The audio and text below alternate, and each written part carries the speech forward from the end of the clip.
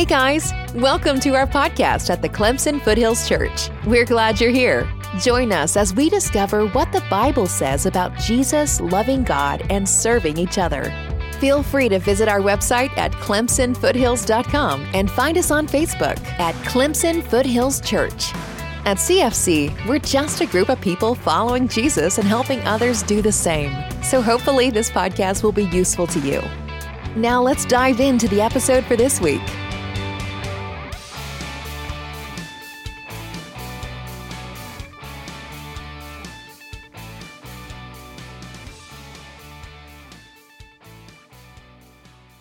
Peter chapter 3, we're finishing up here. We're all the way to the end. Verse 8 is where we'll begin today. And hopefully, since we've gone through 1 Peter and now we're finishing up 2 Peter, hopefully we're getting an idea of what Peter has been trying to pass along to me and you. And there are a number of things, but one of them that stands out to me is that we don't have to wait to be living in the kingdom today, okay? Meaning like we don't have to wait for Jesus to come back to really live a kingdom lifestyle, okay? And appreciate that from one another. I think sometimes we can oftentimes think, man, it's kind of bad down here and I can't wait. When Jesus comes back, then it's going to be really, really great. Except Peter's calling us to something different. He's saying, he's teaching us, how do we live this way here in the meantime, as we're waiting for Jesus? But he culminates it here in this section. And in verse 8, I'm going to go ahead and just read the rest of this book right here, okay? It's 10 verses. Dear friends, don't let this one thing escape you. With the Lord, one day is like 1,000 years. 1,000 years is like one day. The Lord doesn't delay his promise, as some understand delay, but is patient with you, not wanting any to perish, but all to come to repentance. But the day of the Lord will come like a thief. On that day, the heavens will pass away with a loud noise. The elements will burn and be dissolved, and the earth and the works on it will be disclosed. Since all these things are to be destroyed in this way, it's clear what sort of people you should be in holy conduct and godliness as you wait for and earnestly desire the coming of the day of God. The heavens will be on fire and be dissolved because of it. The elements will melt with heat, but based on his promise, we wait for the new heavens and the new earth where righteousness will dwell. Therefore, dear friends, while you wait for these things, make every effort to be found at peace with him, without spot or blemish. Also, regard the patience of our Lord as an opportunity for salvation, just as our dear brother Paul has written to you, according to the wisdom given to him. He speaks about these things in all his letters, in which there are some matters that are hard to understand. The untaught and unstable twist them to their own destruction, as they also do with the rest of the scriptures. Therefore, dear friends, since you know this in advance, be on your guard, so that you are not led away by the error of lawless people and fall from your own stability, but grow in the grace and knowledge of our Lord and Savior, Jesus Christ. To him be the glory both now and to the day of eternity. Amen. So hopefully one of the things, we have a great resource right here. We actually get to carry our Bibles around. We get to go home and study them, and we get, we have this easy access, whether it's on your phone or here in a paper print Bible or whatever it is. We have a really great resource that I'm not sure they had when these letters were coming around, okay, is you would have this read to your group. And certainly people could take notes, and certainly people could do all of those different things. But the reason why I bring that up is because oftentimes we've lost our sharpness in our listening skills, right? And then we hear something like that, and I don't know about you guys, but I think what can happen when we read the Bible is there can be a sense of anxiety of, wow, there's a lot there. And how am I going to put all of these things into practice tomorrow? Okay? We've read a lot in 1 Peter and 2 Peter, and there can just be kind of this ratcheted level of anxiety as we look at this. But hopefully what we've been learning as well is the writers of the New Testament Scripture keep going back to very simple principles that Jesus taught. And so as we're listening to these things, hopefully we're learning, to really listen to, in particular, maybe some things that are standing out to us, but also that we're able to take advantage of the fact that we have God's Word to go back and look into this and what He's actually saying. And so we have a really great gift here. But at the same time, I'm kind of curious if you're sensitive enough to know or to start getting an idea of where is Peter going if he was speaking directly into my life. Are you starting to get a little bit of an idea of what maybe he knows in the Holy Spirit, that you're hearing words and you're going, yeah, okay, those, I'm starting to hear this. I've heard this theme, okay, and maybe you're trying to avoid that. Maybe you're overwhelmed by that or whatever. But let's take this section right here and just kind of tease it out a little bit and see what we've got, okay? So he says this first thing, dear friends, don't let this one thing escape you. I mean, that's low-hanging fruit right there, okay? Don't let this one thing escape you, right? And he says, with the Lord, a day is like 1,000 years, and 1,000 years is like a day, okay? So let's stop there for 1 second, okay? This particular section, but really many sections of the New Testament, we can go off into this rabbit hole that is interesting. I enjoy contemplating what these things could mean. 1,000 years in a day, and what's that all about, and all these things. And here's what I just want to share with us, is that this right here, he's trying to get us to understand a concept, but it's not. Our spiritual act of worship is not to understand and know exactly what that word means right there. Okay, I get it. Because why do I say that? It's very easy to become Christian philosophers. Man, when I have so much to say about 1,000 years and a day and a day and 1,000 years, and we can go, man, that's really fascinating. Yeah. But that's not righteousness. Knowing stuff isn't righteousness, is it? Right? And so there's information, and it's wonderful information. It's amazing information. It's meant to be good news information. It's meant for us to look at this and go, man, I'm glad his time isn't my time. I'm glad about that because as he talks about patience, he's saying the reason that his time, which is he's not bound by it, the reason that's better is because he's being patient for every one of us and everyone who's ever lived. He's being patient in order for them to be rescued. All right, what is that? So just kind of in your ear, do you hear that? Do you hear that description of God right there, okay? Is this description of God? Because I know that there are some of us in here, when I started talking about burning and loud noise and dissolving and heavens and all of these things, you got locked in right there and you misread something that isn't in this passage, okay? But we see right off the bat, isn't it amazing that we're told right here, he says, listen, God's not just forgetting about sending his son back. He's not just sitting around doing nothing. He's actually, his love is creating a level of patience so nobody perishes. Right? Now, we live in a very insulated part of the world. Okay, we live in this Bible Belt, uber Christian, and quite honestly, if you've never lived outside of here, you don't probably have an idea of how evil our world is. How desperately vile the world around us is. Okay? And so sometimes we're thinking, yeah, he doesn't want anyone to perish. And we're thinking of all the good people who he doesn't want to perish. The nice people like my neighbors, and the nice people like our teachers, and the nice people. But he's actually even talking about the most vile human beings. If that doesn't sink in, that's going to be a really big problem of how we understand God, right? It's going to be a really tough thing to do the things he asks us to do if we don't understand that it's not just the good people God loves, there is a hope and a patience for the worst of humanity to come to repentance.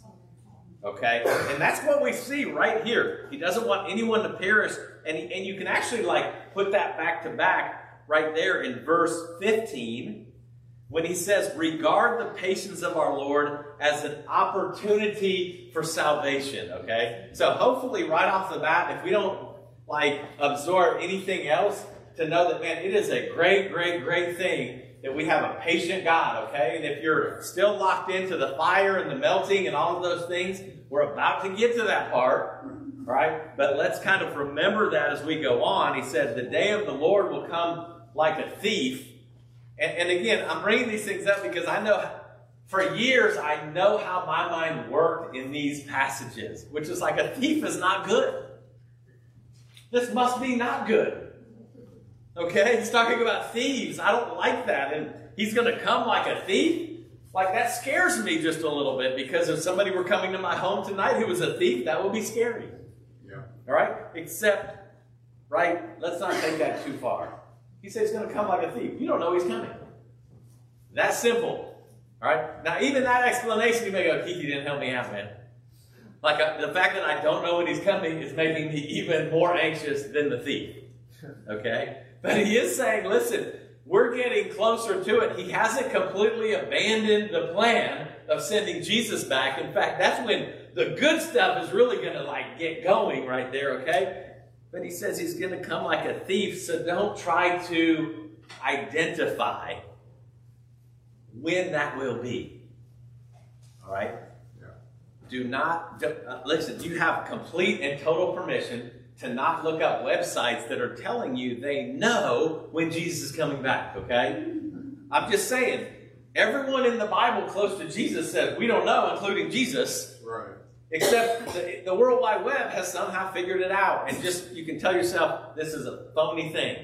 Let me set this off to the side. The day of the Lord will come like a thief. On that day, pay attention to this, on that day, the heavens will pass away with a loud noise, the elements will burn and be dissolved, and the earth and the works in it will be disclosed. Okay? Just picturing that. Some of you are going, that's going to be awesome. That is going to be amazing. Things are melting. And I think the idea here is he's trying to show, it's going to be undeniable what's happening. Right. Okay? This is going to be undeniable. And he says that all of this is going to be happening.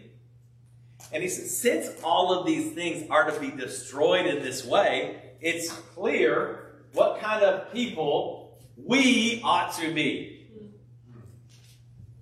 So just take inventory right now. Okay? Take some inventory on how you're following this train of thought. Okay? Because if he's saying, since all these things are to be destroyed this way, it's clear what sort of people you should be in holy conduct and godliness as you wait and earnestly desire the coming of the day of God. So if our thought process is, oh my goodness, I am so scared for that day to come, and I don't want to see things melting and catching on fire and all of that kind of stuff. And so when I have to, oh my goodness, godly and holy, I don't even know what those mean, but I'm going to do them because I'm scared to death of this. Except, as he says, as you wait for and earnestly desire this to happen. He said, we can eagerly desire, this is going to be great. See, the purpose of writing all that stuff isn't to just let me really scare people so they begin behaving the right way. Right? He's saying, no, this can be eagerly desired, but he says this thing. He says these two words, right? He uses words godly and holy. All right? Some of, when we hear that oftentimes, we go, okay, I'm checked out. Those words sound very unattainable. Godly and holy.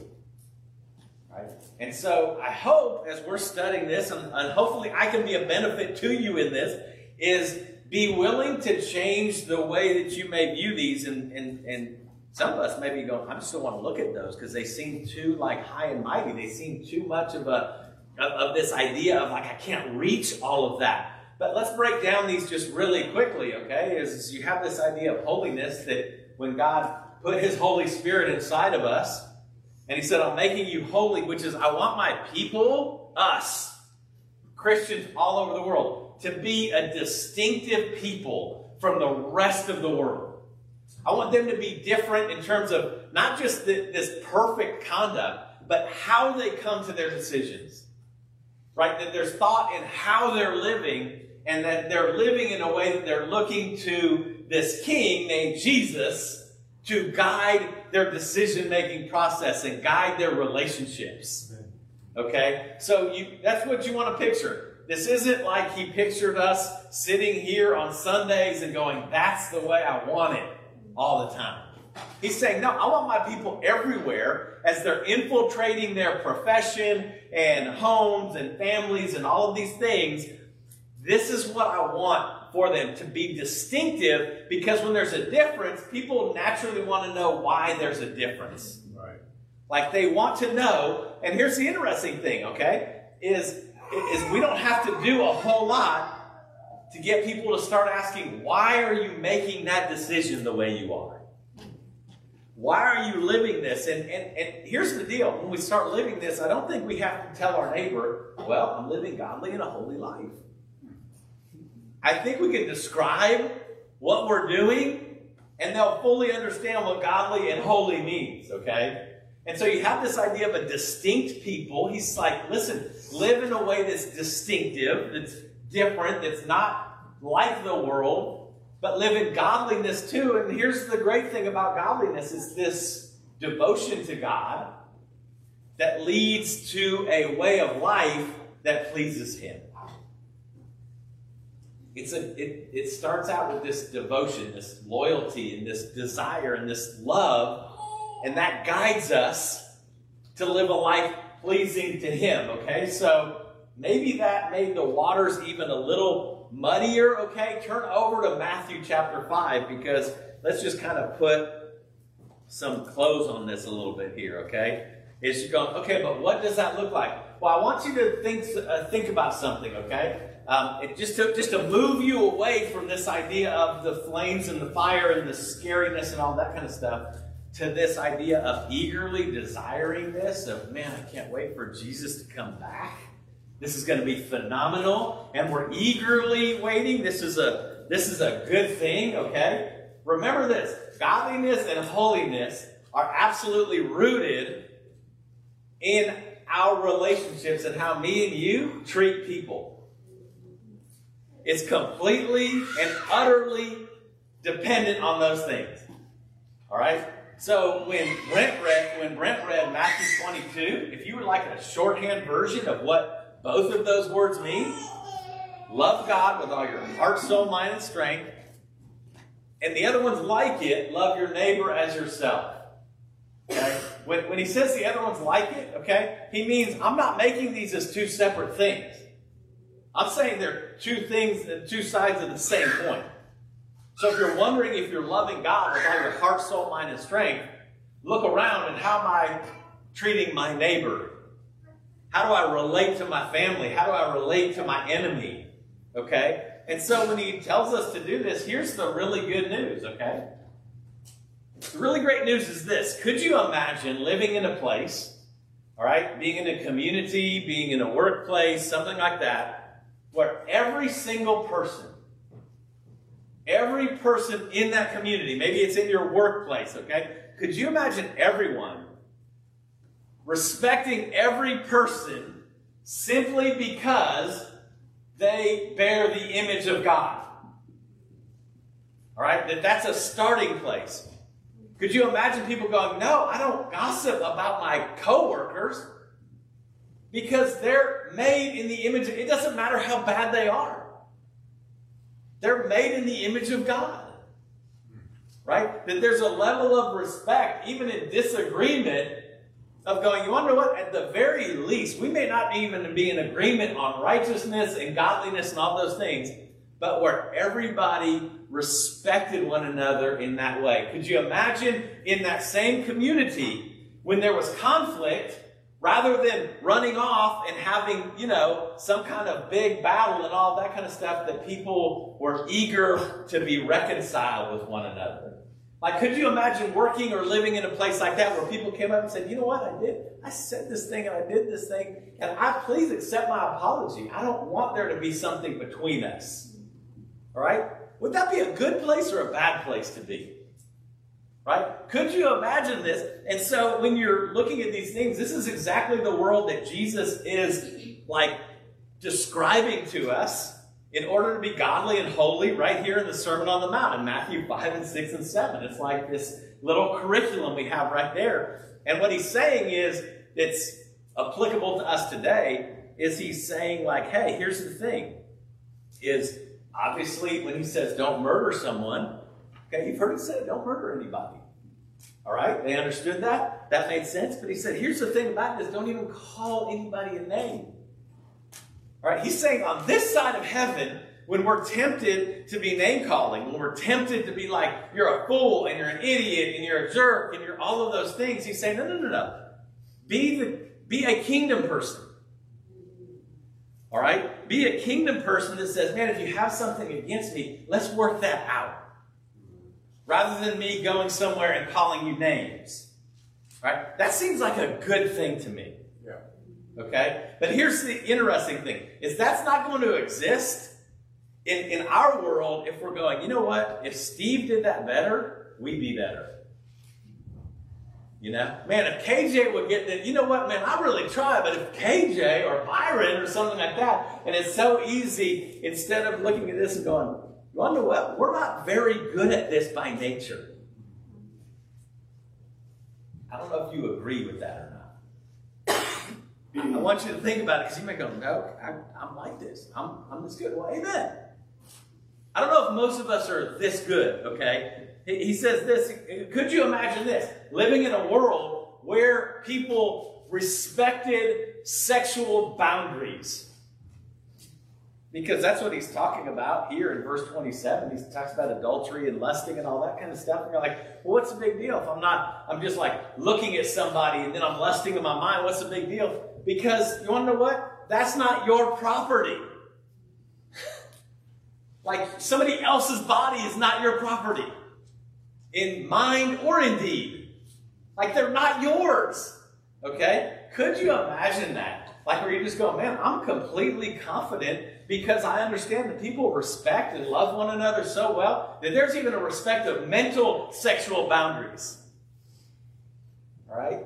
The level of love and grace and mercy that would have to be in existence. So, is this scary to be called to godly and holiness? I would say on the contrary.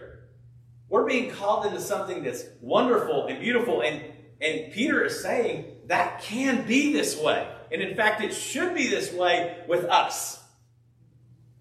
Okay? It should be that way with us. This isn't even just, man, if Josh could do it or India or whatever. It's us this way. Okay? Could you imagine a community where there was no embellishment? There was no, over-exaggeration. It was just truth being spoken. Oh, wow.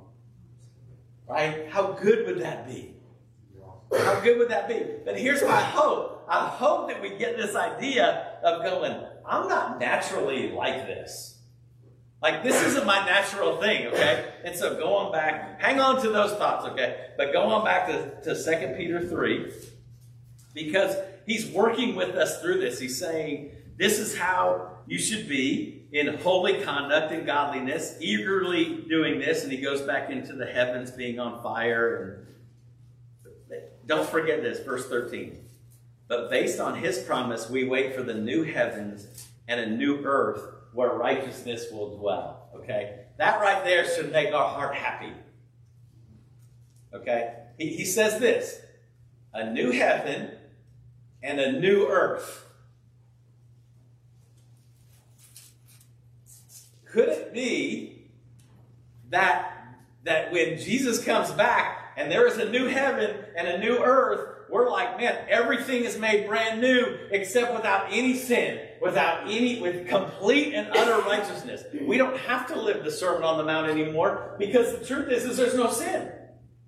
This is the Sermon on the Mount. Ethic and love and the service and all of those things, they're occurring unfettered. That's the way it will be. But could you imagine, it's not just, we're not on clouds with harps like being bored, right? But that we're on an earth, relationally, with material things, okay? And I don't know if that you're like, man, he has lost his theological mind. Okay? Except when it's described, even in Revelation, they talk about, man, all things are going to be made new. And they aren't going to be tainted by sin. Right? So we have this idea of the now, of being able to live this way through repentance and diligence and all of these things. But he's saying, but here's the deal. There's going to be a time when all of the rottenness and decay and sin and sinful inclinations are gone. And think about, man, how wonderful will that be? How amazing will that be? We're kind of in the minor leagues for that right now, right? And we're kind of this. But he goes on, and he says this, make every effort to be found at peace with him without spot or blemish. And he talks about this idea, the entirety of this is talking about this idea of, hey, take note, and I'm giving you time, even if you've been baptized into Christ. He's saying, man, simply being baptized into Christ does not ensure some kind of like, man, I've been baptized so I can do whatever I want, whenever I want, however I want. He's saying, no, there's a life to be lived, right? Being baptized into Christ doesn't just roll through the desires of our heart and all these things, but he's saying, guys, we have an opportunity to repent of this, okay? So just from the passages I read, can you think of anything in your life where you're going, man, I'm not really like this all the time? Like I talk about people behind their back, and I lust in my mind, and I'm competitive, and I'm not always loving people, and I don't want people. In fact, I don't like people a lot of times. Right? Is there any aspect of that? Brett brought up a few, like gossiping, right? Like looking down on people, like kind of like a superiority complex. Like there's a lot of these things, okay? And so we're called to this idea of this opportunity for salvation, but to change and repent in the way we're thinking. And here's what's been really great for me reading this, okay, is my nature is to kind of make a list of those things that we just talked about. Okay, so I can make a list in my head, like, man, okay, like arrogant, mean-spirited, angry, gossip. Let's say I can just get a working list of those things and going, okay, here we go. I'm going to not just try to do them. I'm going to pray. I'm going to surrender to God. I'm going to try to let Him form these things. But here's the interesting thing. That's still really not what He's asking us to do. Okay? Has anybody ever, I don't know, does anybody here like reading Westerns? Do people do that anymore? Like Louis L'Amour? Yeah, well, okay, watching. So here's what's fascinating to me. When they started putting towns up in the West, it cracked me up, is they would put up you go to the saloon. And the saloon was just, once you walk through the saloon doors, you were out in the open still. There was no building. It was just the front. You go to the mercantile. You go nothing. You just walk through a fake wall, okay? And behind the wall is they have the boards propping them up. And Western towns, and I don't know this because I grew up in California, but we used to go and see gold rush towns and all those things.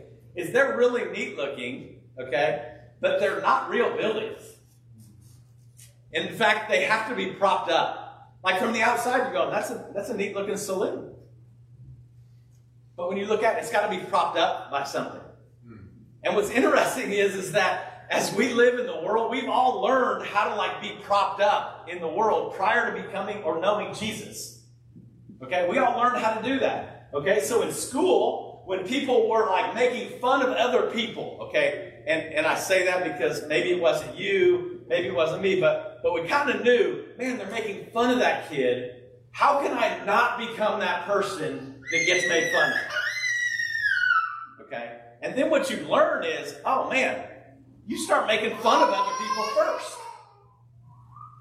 Okay? And that is a really great survival tool in elementary school and middle school. Is, hey man, I've learned to do that, okay? I've learned in my family, like growing up, here's what I learned in my family, okay? I was like the guy who, I was going to make sure that I could make people laugh, okay?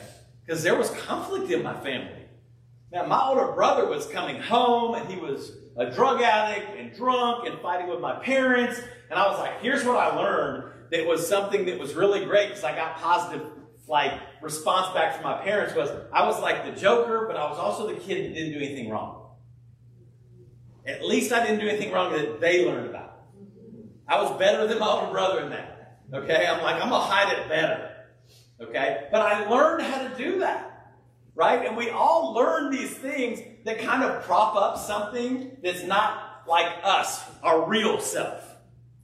Right? It's all kind of propped up. Right? But here's the thing, okay? And I'm speaking as a part of this group. There's a group of us in the church that you did things in the world, okay? You lived in the world in a way that you were kind of like, you were successful in the world. Okay? You were out of yourself in the world. You knew how to make friends in the world. People accepted you in the world. You knew how to compete with the world to get ahead. Right? I knew how to do all of those things. I knew how to do those things as an athletic trainer. I knew how to scrap to get to the top. Okay? And those came with a lot of qualities that when I became a disciple, those qualities, people were like, man, I really love those qualities about Keith, man. Look at him. He's really diligent. And see, I learned all of these things from the world. And so what I had a hard time learning was I may have had a lot of positive attributes when I became a Christian, okay? Except here was the problem. At some point, somebody needed to tell me, hey, you want to know what? Yes, dude, you have these things, but if that's not the real you, that has to go. And sometimes we can kind of overlook things in the church. If it's success, if it's like really kind of like a born leader and all that kind of stuff, we can kind of look the other way. And then there's folks where it's like they didn't quite learn those things, and we can be a little bit more kind of expectant in those ways, okay? And so why am I bringing this stuff up? Because it's not always the person that's just messing up all the time. It's the person that maybe they've created a facade for so long, and people go, man, they're strong. Man, and then look at them. Man, look at how good they do spiritually. Right. But you know, because I've been there before, you know that I am just propped up, man. Yeah. I'm just propped up, right? And the church thing comes to you, man, listen, we need you to do this, man, and you are great. And, man, if more people were like you, and going, oh, no, because I'm just a facade. Like, I didn't even die to myself all the way. I kept the parts that everybody liked. Okay? And he's saying this. Here's the deal. And Peter's brought it up before. 1 Peter 2, he says this. He said, listen, you're being built, you, all, us, being built into this house. Okay? That's not, he said, your stones, in fact, your precious stones that are being built. That's not a facade that you can push over. He's like, no, together we're being built up. Okay? But repentance isn't just, let me change a couple of characteristics that aren't that great. Okay? It's the idea of, so here's the great question that I learned, okay? Is oftentimes the easy thing to do is to think of, okay, I need to repent. So what are those things I need to repent of? All right? Here's the question that's helpful to me. Is, why am I the kind of person that acts this way? I want you to think about that for a second, okay? It's like, okay, hey, man, I can go down this and go, man, I'm lazy, gossipy, whatever it is, and going down. Instead of going, okay, I'm going to stop doing that as much. I'm going to pray and I'm going to surrender and all these things. But here's the question for me and you to ask ourselves. Why am I this kind of person? All right? Why am I the kind of person that does this? And I'm not talking about just like hating yourself, but it's that idea of if you go to your house today and you start seeing cracks in the wall, you can paste and glue and cement the things, but if you don't ask yourself, why are there cracks up here? Well, your foundation is sinking.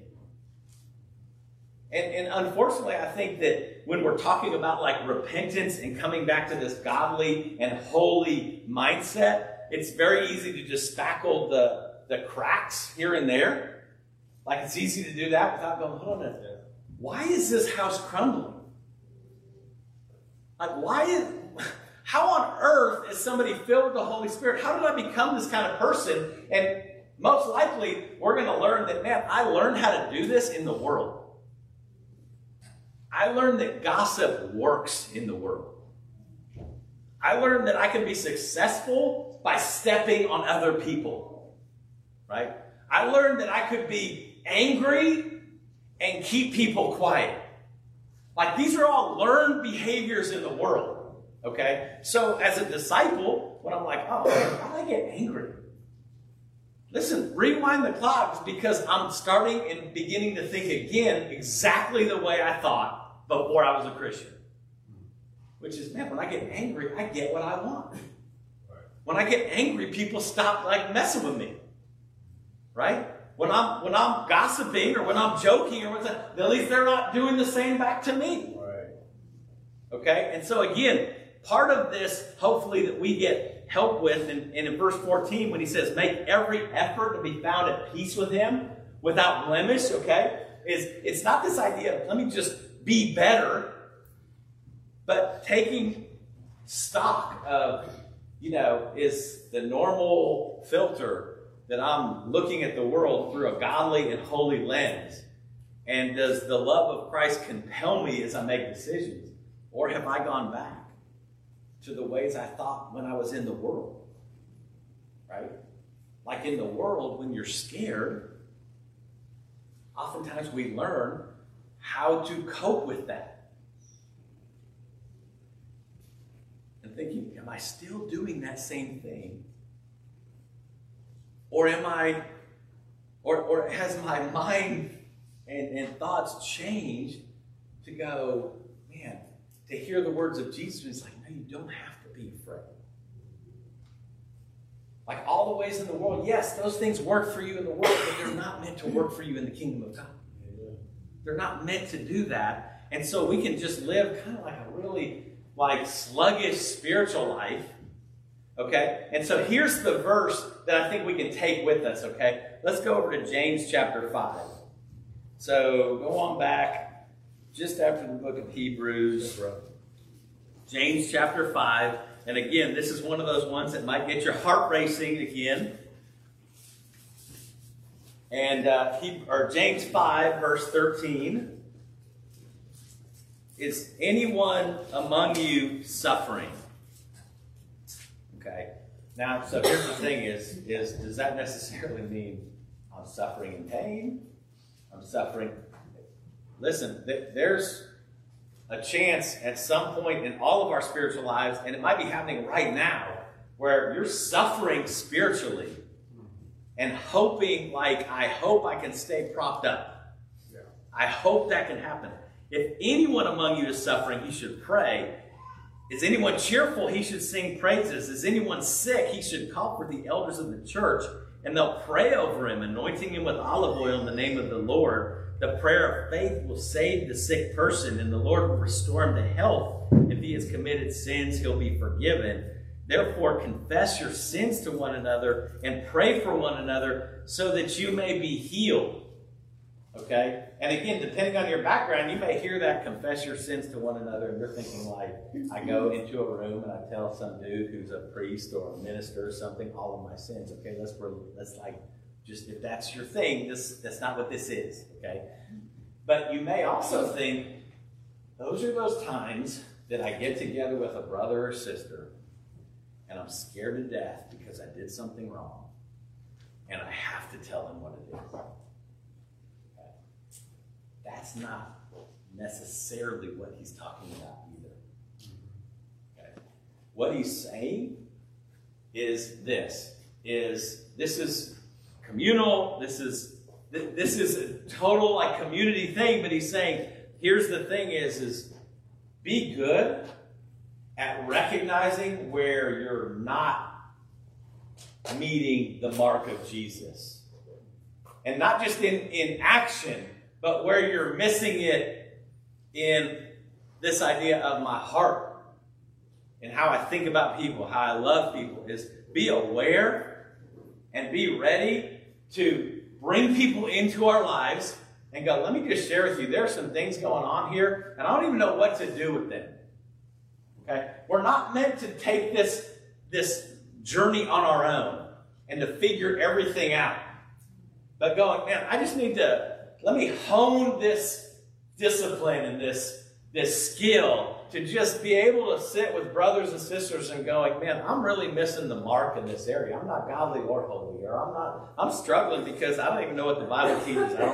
Whatever it is being able to talk to one another and to be prayed for people to go, hey, I don't know, is the behavior that you're exhibiting, did you learn how to do that before you were a Christian? Yeah. Well, let's see what Jesus teaches us about now. Right? It opens the door for us to be in God's Word together. Of going, man, I need some help here.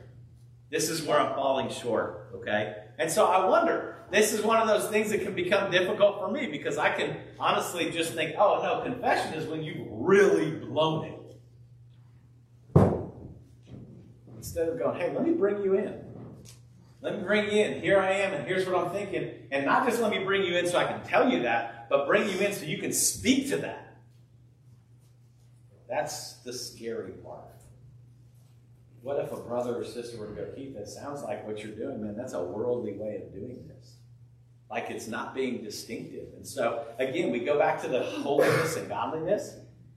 And we're going, man, are we truly striving to be this distinctive, as we're waiting, this distinctive group? And that means how I make decisions in the way that I date, and how do I make decisions in the way that I work, and how do I make decisions about, any number of things, being married, and how do I make decisions about money, and how do I make decisions about what's best for my spiritual life?